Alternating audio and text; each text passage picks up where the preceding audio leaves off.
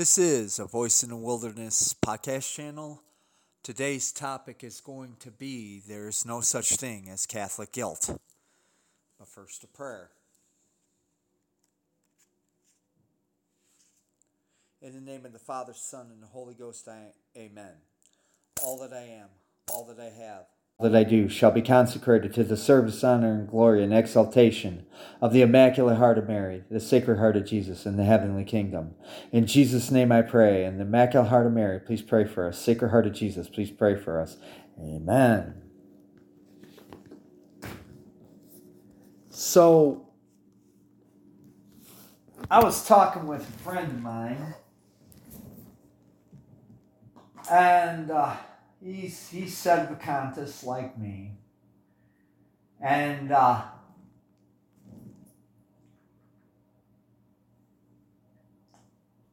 like me, I would say his position is a little more extreme than mine was. But when I say this, I mean in regards to Catholicism. But, it's his private issue, and I'm not going to portray that trust. But he said something that I found curious. And by the way, to my buddy out there, if you do listen, trust me, this is not a criticism. I'm just going to expand on what we were talking about the last time we spoke. But he used an expression that I have not heard. Well, let me tread carefully here. Everybody's heard the old cliche about Catholic guilt. Now, generally, even when I was a pagan, the only people who talked about Catholic guilt were former Catholics and basically seculars. And I consider I consider Protestants no better than seculars, honestly. But those were the only persons I'd ever heard use that term. And the last time I'd heard, well, let me tread carefully again. The last time that I remember, because like I said, Catholic guilt is a cliche. So I'm sure after I entered into the Vatican II sect, that there were plenty of TV shows and crap that I watched that used the old cliche about Catholic guilt. And this just goes to show you about the state of TV today, that, it's only been about 10 years and I've already forgotten about it. But anyway, I was living in a boarding house at the time, and one of the guys in my boarding house, nice guy, but he was a boomer, and I got to know him well enough to know that he was a flower child in the late 60s, and I'm not one to pry, but apparently he never left the flower child mindset of the 60s. Now,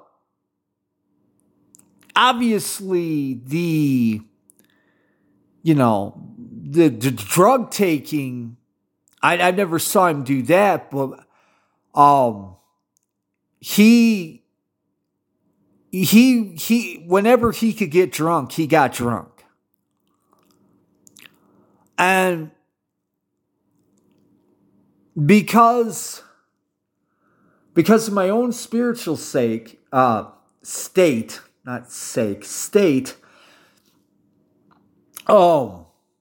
was really excited to be a Catholic, but at the same time, I was still indulging of my old sins, and one of my old sins happened to be getting drunk. And this is when some of my own cognitive dissonance. So you regular listeners out there who hear me rant and rail about cognitive dissonance, this is, I've been guilty of that as well. And I'm going to explain what my cognitive dissonance was. So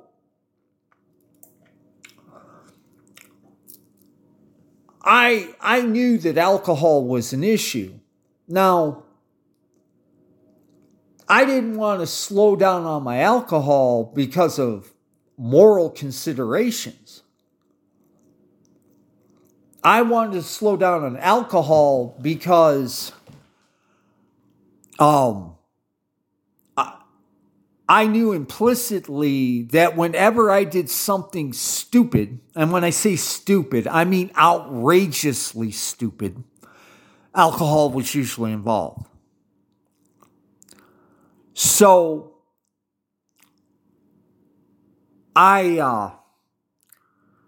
when I was going through the RCA class, I decided that if I was going to drink, I had found out when I was in RCA, I'd had Trappist ale before. I never looked into it beyond that. To me, it was just a brand name, Trappist ale. And I really liked Trappist ale. But when I found out that Trappist ale was actually brewed by Catholic monks, and if I'm not mistaken, I think it's one of the oldest beers out there, in my enthusiasm, I'm like, okay. Now, to the uninitiated, Trappist ale, and I'm just going to say this much. Trappist ale pretty much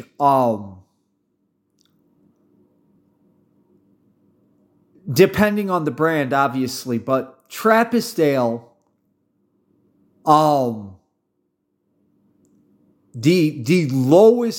lowest alcohol percentage of a Trappist ale that I've ever run into has been 8%.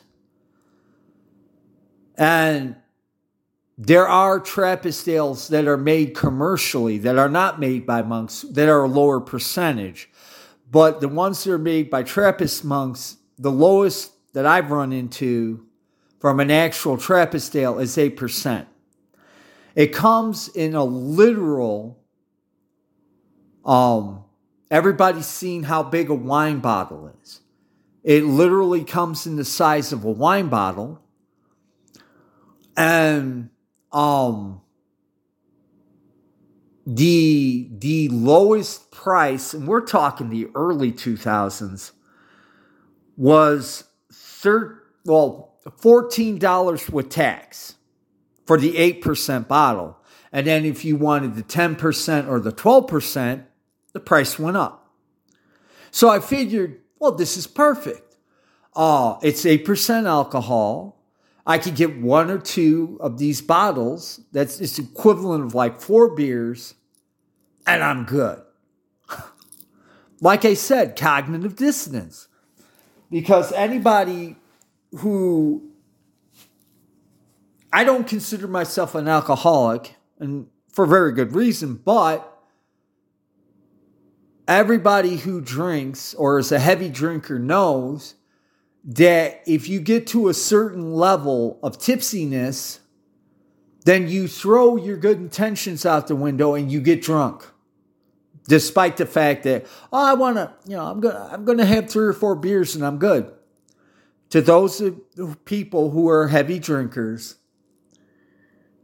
let me back up and say, in my case, there's a reason why I no longer drink recreationally, and that is because I can't limit myself. I mean, I have in the past, but those tend to be few and far between. anyhow, that's what would happen. Is I'd get a couple beer Trappist ales for myself, and I'd buy the boomer. Well, that's being disrespectful. My neighbor, I would buy him a Trappist ale. And as I said in an earlier episode, I was solitary, but occasionally I would need to visit with my neighbors. So I'd grab a couple of the Trappist ales and bring him one, and we'd just shoot the breeze. And when he found out that I was joining the Vatican II sect, which to the uninitiated is the Catholic Church, he literally, I mean, this guy was laid back. I mean, real laid back.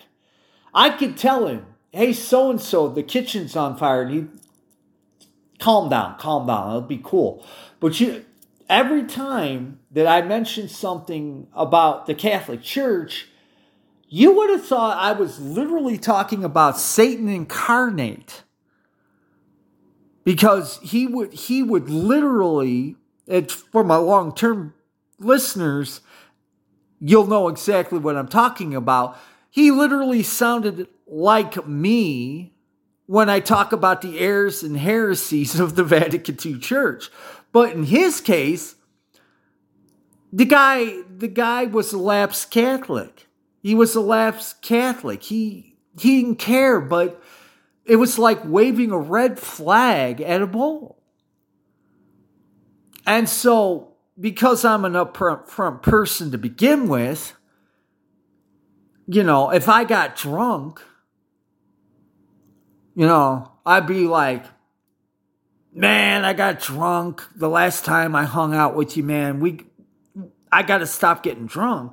He'd say, oh, that's the Catholic guilt. He'd actually make a joke with me. Oh, you're going to be a good Catholic. You got the Catholic guilt down pat. Now, as I said before, the only two types of people that I've ever heard mention the term, or the cliche rather, Catholic guilt, are lapsed Catholics or former Catholics and, total seculars. Like I said, I include Protestants in that too. And so when my friend, who's a sedevacantist, mentioned Catholic guilt, it brought back a flood of memories. And I'm not going to lie, I was rather surprised. Not shocked or dismayed, just rather surprised, because this guy is a literal Catholic. And when I say literal Catholic, not only does he adhere to the dogma and the doctrine of the pre-Vatican II Church, he actually tries to live it. So to hear him use that term, I was like, well, as Ned Flanders would say, that's a head scratcher, homie. I don't know. But it inspired me to use this as a topic.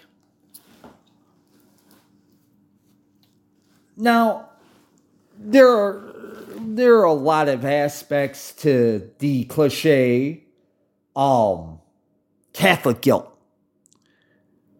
Now, I've already covered the aspect of the people that I've heard using it, and I'm only speaking from my experience because that's all I can do.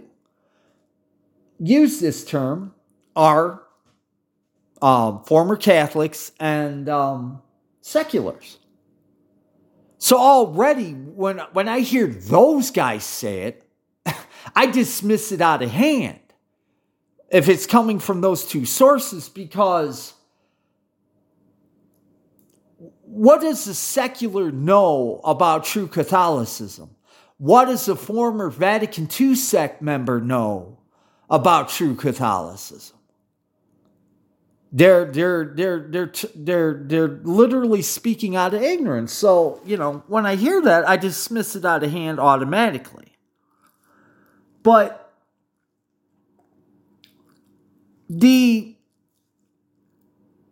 for those of you who are actually sedevacantist and use the term Catholic guilt, I'd like to give you my thoughts on why there's no such thing as Catholic guilt is literally a cliche. And for those of you who say, well, cliche has an element of truth in it,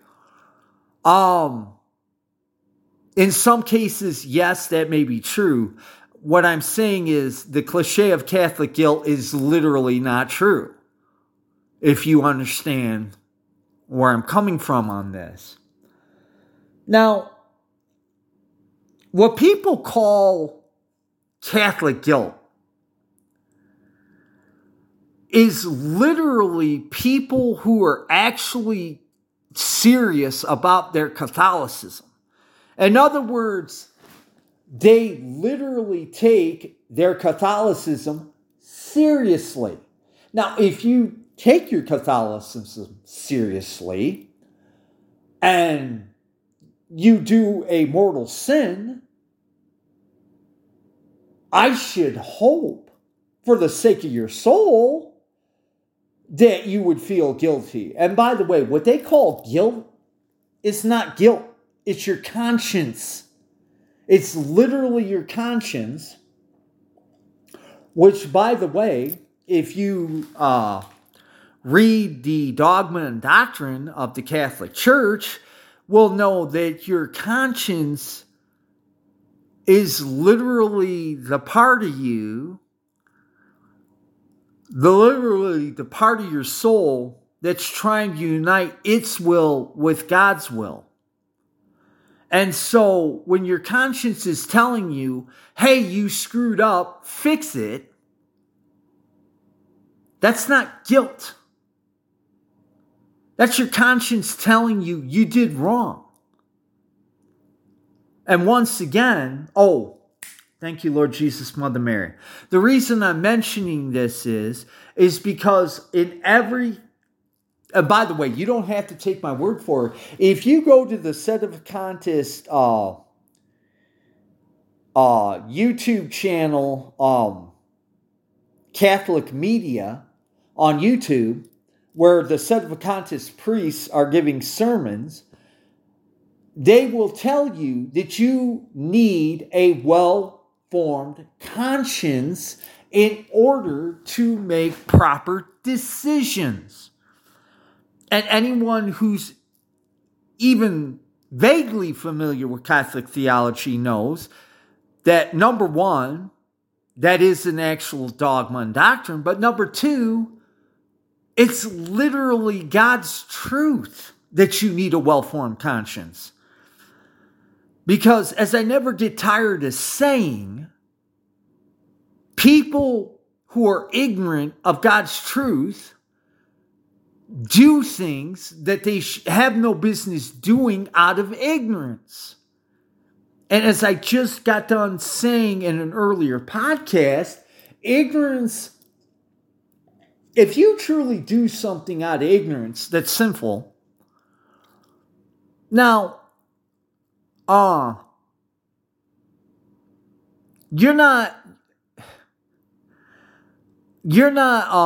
your punishment is still hell. One of the things, and by the way, this is just my theory once again, I'm not claiming to be infallible, but in Dante's Inferno, there are 7 levels of hell, and the 7 levels are the 7 corresponding the first level is the lightest punishment, and the 7th level is literally the center of hell, where the worst of the worst go. I personally, like I said, this is just my idea, you take it for what it's worth, agree with that conception. Because those who are familiar with Catholic theology knows that the 7 deadly sins are, what's the word I'm looking for?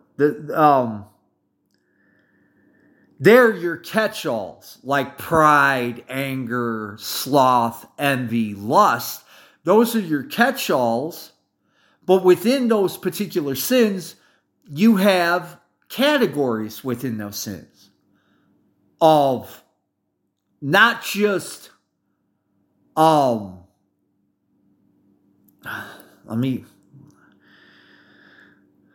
please, Mother Mary and Lord Jesus, help me. You have different categories within, like pride, lust, envy, greed, what have you, anger. But with you have categories within those outlines. But within the categories, there are degrees within the mortal sin itself. Now, anybody you autists out there, I'm talking about sedevacantist autists, who want to challenge me on that, I highly urge you to go onto the YouTube channel of the Brooksville Seminary. I think it Most Holy Family Seminary, their YouTube channel, where they literally tape their lectures, and listen to Bishop Sanborn when he is teaching his seminarians, future priests, about even within mortal sins, there are gradations within the mortal sin. Okay. So, I know human beings being human beings, the autists are still going to spurg out and tell me I'm some sort of heretic and innovator for having this theory. Which, last time I checked, layman having a theory, as long as it wasn't heretical, is not against the rules. But you try telling a certain segment of sedevacantists that and see where it gets you. Anyhow, but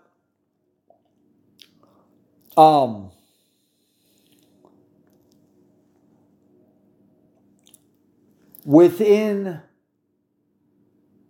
the mortal sins, depending on the severity of the mortal sin, according to Dante's Inferno, was the level of hell you got sent to. And I think I'm messing up a little bit, because I think, depending on the within the deadly sins, I think he did rank the deadly sins in terms of theological seriousness. If I'm remembering the Inferno correctly, I think he did. So I might have misspoke earlier. But regardless, there are 7 levels, with the center being the worst of the worst, with the devil himself. And the reason I'm bringing this up is that you need, even if you're ignorant of Catholic theology, if you commit a mortal sin and die in that mortal sin unconfessed, even if you're ignorant of it, my understanding of Catholic theology is you're going to go to hell. However, if my theory is correct, I don't think a person who commits a mortal sin out of ignorance is going to be punished as hard as a person who commits a mortal sin purposely. That is my understanding of it. No, of the theology and dogma. That's why I gave my earlier podcast episode, that ignorance is no excuse. Now, got to remember, nobody wants to go to hell. So even if you're punished in a lesser part of hell, it's still hell. Okay? You don't want to be there. The first level of hell is still hell. But you have to have a well-formed conscience. So when I say there's no such thing as Catholic guilt, there is no such thing as Catholic guilt. What the fallen away Catholics and what the seculars are saying is that you feel guilty because you're allowing the teachings the teachings themselves are making you feel guilty. And I would argue to my dying breath that this is ignorance. Because, like I said, for my autistic 300 IQ takers out there, that in every good Catholic book on theology and dogma, they will tell you need a well-formed conscience to be a good Catholic. And without a well-formed conscience, you're literally putting your soul at stake. So, and once again, what they call guilt is actually your soul that wants to be, the part of your soul that wants to be united with God, telling you, you need to fix this, you need to make it right with God. And that's another thing about guilt too. That if you love God, you don't need to be guilted about feeling bad that you committed a mortal sin. I mean, to some people that may seem counterintuitive. To me, it's common reason or common sense, as we say in America. That if you love God and His blessed mother in the heavenly kingdom, if you commit a blatant mortal sin, you should feel bad. As a matter of fact, I've heard some sedevacantist priests and prelates say that when you commit a mortal sin and you're blasé, whatever, that's a pretty good indicator that you're in a reprobate mind, meaning that mortal sin has such a hold on you that you no longer can feel contrition or sorrow for having hurt the Lord Jesus and His blessed mother in such a blatant fashion.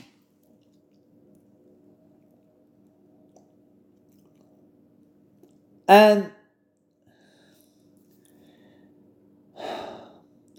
I've heard it said, and this is just an expression, that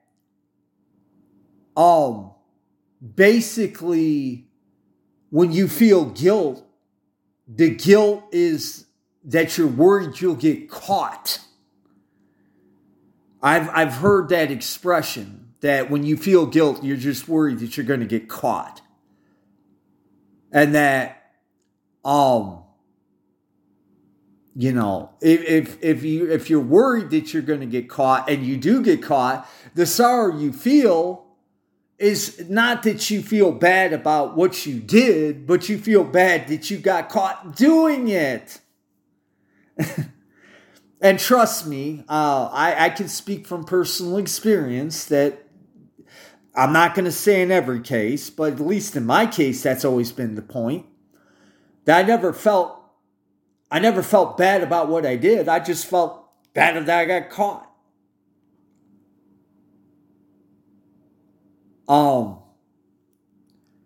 And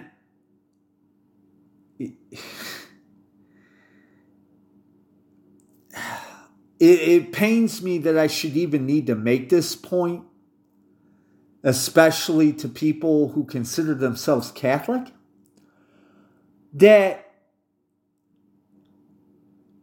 if you're worried about being caught in regards to keeping God's law, pre-Vatican II Catholicism, that in and of itself is an indicator that you're ignorant because, hello, God, creator of time, space, everything in existence.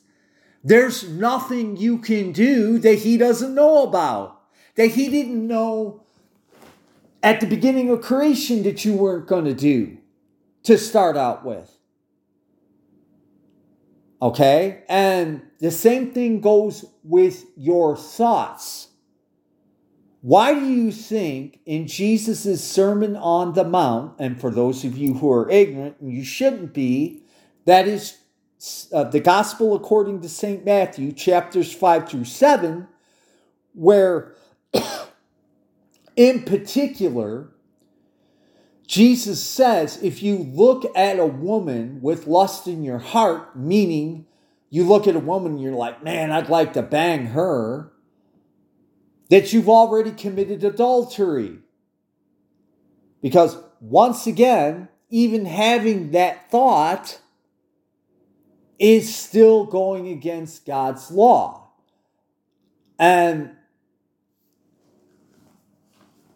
I'm not always successful, but one of my what I try to make an operating principle when it comes to my Catholicism is that God knows everything that I'm thinking, what I will be doing, everything about me. I try to take that as my default position. Meaning that that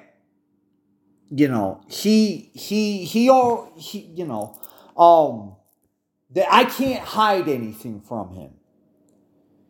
I know it's kind of a cliche. Well, it is a cliche nowadays. I'm an open book, but to God, everybody is an open book. Everybody. So you can't hide. And he makes this quite clear throughout his Gospels.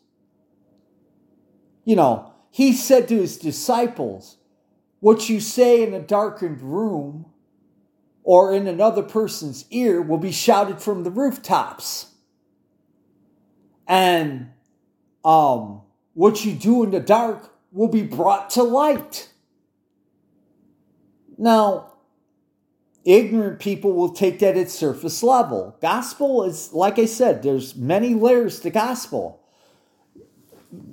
Jesus wasn't just, meaning that for his disciples. He meant for all of humankind. What you do in the dark will be brought to light. Now, I know I'm going to get some autists out there to say, well, what about the criminals who never got caught? Hello, we're talking about God. Those criminals who, quote unquote, never got caught, they're going to have to answer to the ultimate authority who, if it's a mortal sin and they didn't confess to it, are going to hell. So yes, it's going to be brought to light. Meaning that the Masonic Satanists who have their super secret, plans and plots and organizations that think that they're getting away with literal murder, these guys are going to be really surprised when they go before their judgment. I mean, really surprised. And I don't need to judge their spiritual state. I don't need to judge their intentions. The fact of the matter is, if they understood that nothing can be hidden from God, do you think that they would be part of a quote unquote super secret satanic organization? And I got a feeling, once again, just a theory of mine, that there are probably a segment within the satanic Masons who think that they're on the winning side and they're not going to ever have to answer for their crimes against humanity. Now, I can understand some totally secular people who would think that out of ignorance. But all I got to say is, to that segment of satanic masonry that thinks that they're on the winning side, I can say with full assurance, I know how this is going to end. You lose. And when you lose, you're going to be shocked and dismayed in the utmost extreme. But you'll have all eternity in hell to repent at your leisure. But by the way, your will be fixed, so you won't really be repenting. To go back what I said earlier, you'll be PO'd that you got caught. Well, that and that you were really, really wrong. Really, really wrong. So, there is no such thing as Catholic guilt. What people call Catholic guilt is when you realize that you didn't do what you should have been doing. What they call Catholic guilt is the realization that you were not doing what you should have been doing, regardless. Like I said, they are saying it out of ignorance, but like I said, ignorance is no excuse. You got to answer for it. And if you die and your will gets fixed and you're still in the sin, mortal sin, no do-overs, your will's fixed. And like I said, it doesn't, if Dante's Inferno is correct, and there are very gradations of the levels of hell where the punishments increase the worse you were in sin, hell is hell. Hell is hell. So, those are my thoughts on the cliche of Catholic guilt. So if you're sedevacantist and you subscribe to the theory of Catholic guilt, I humbly beg and beseech you, rethink it. Rethink it. Because it's actually something that's, excuse me, it's something that's actually meant to mislead you.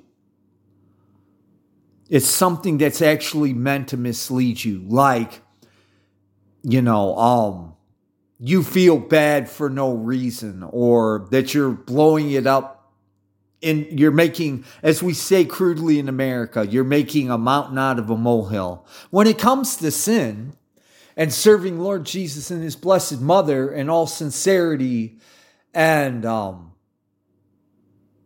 zealousness, there is no such thing as, well, let me back up because I almost said something that was erroneous.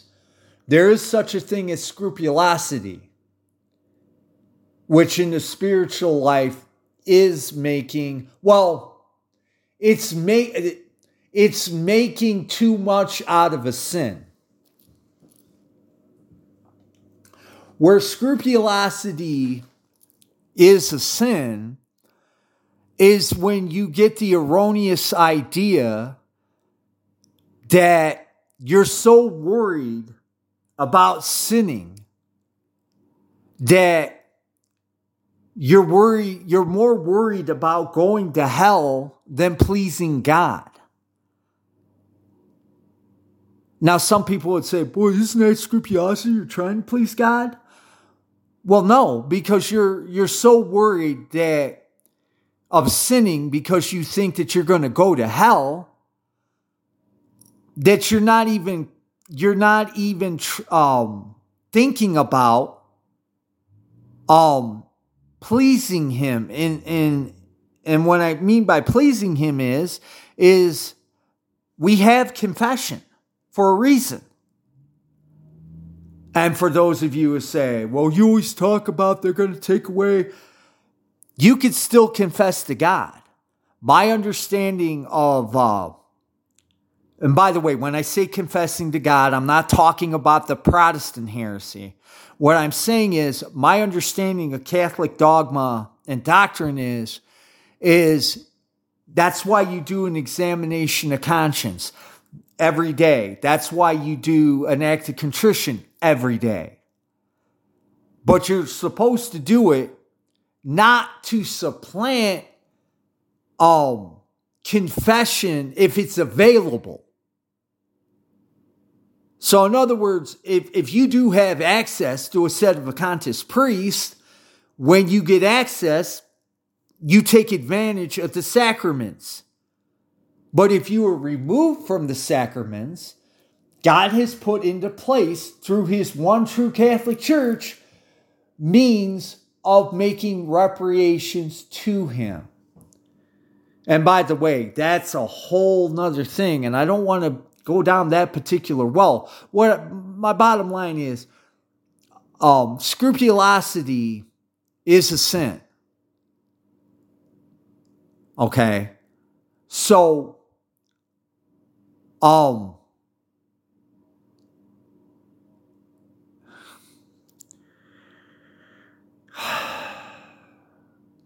once again, I apologize because I kind of went off track, but basically, you don't want, you don't want to think that,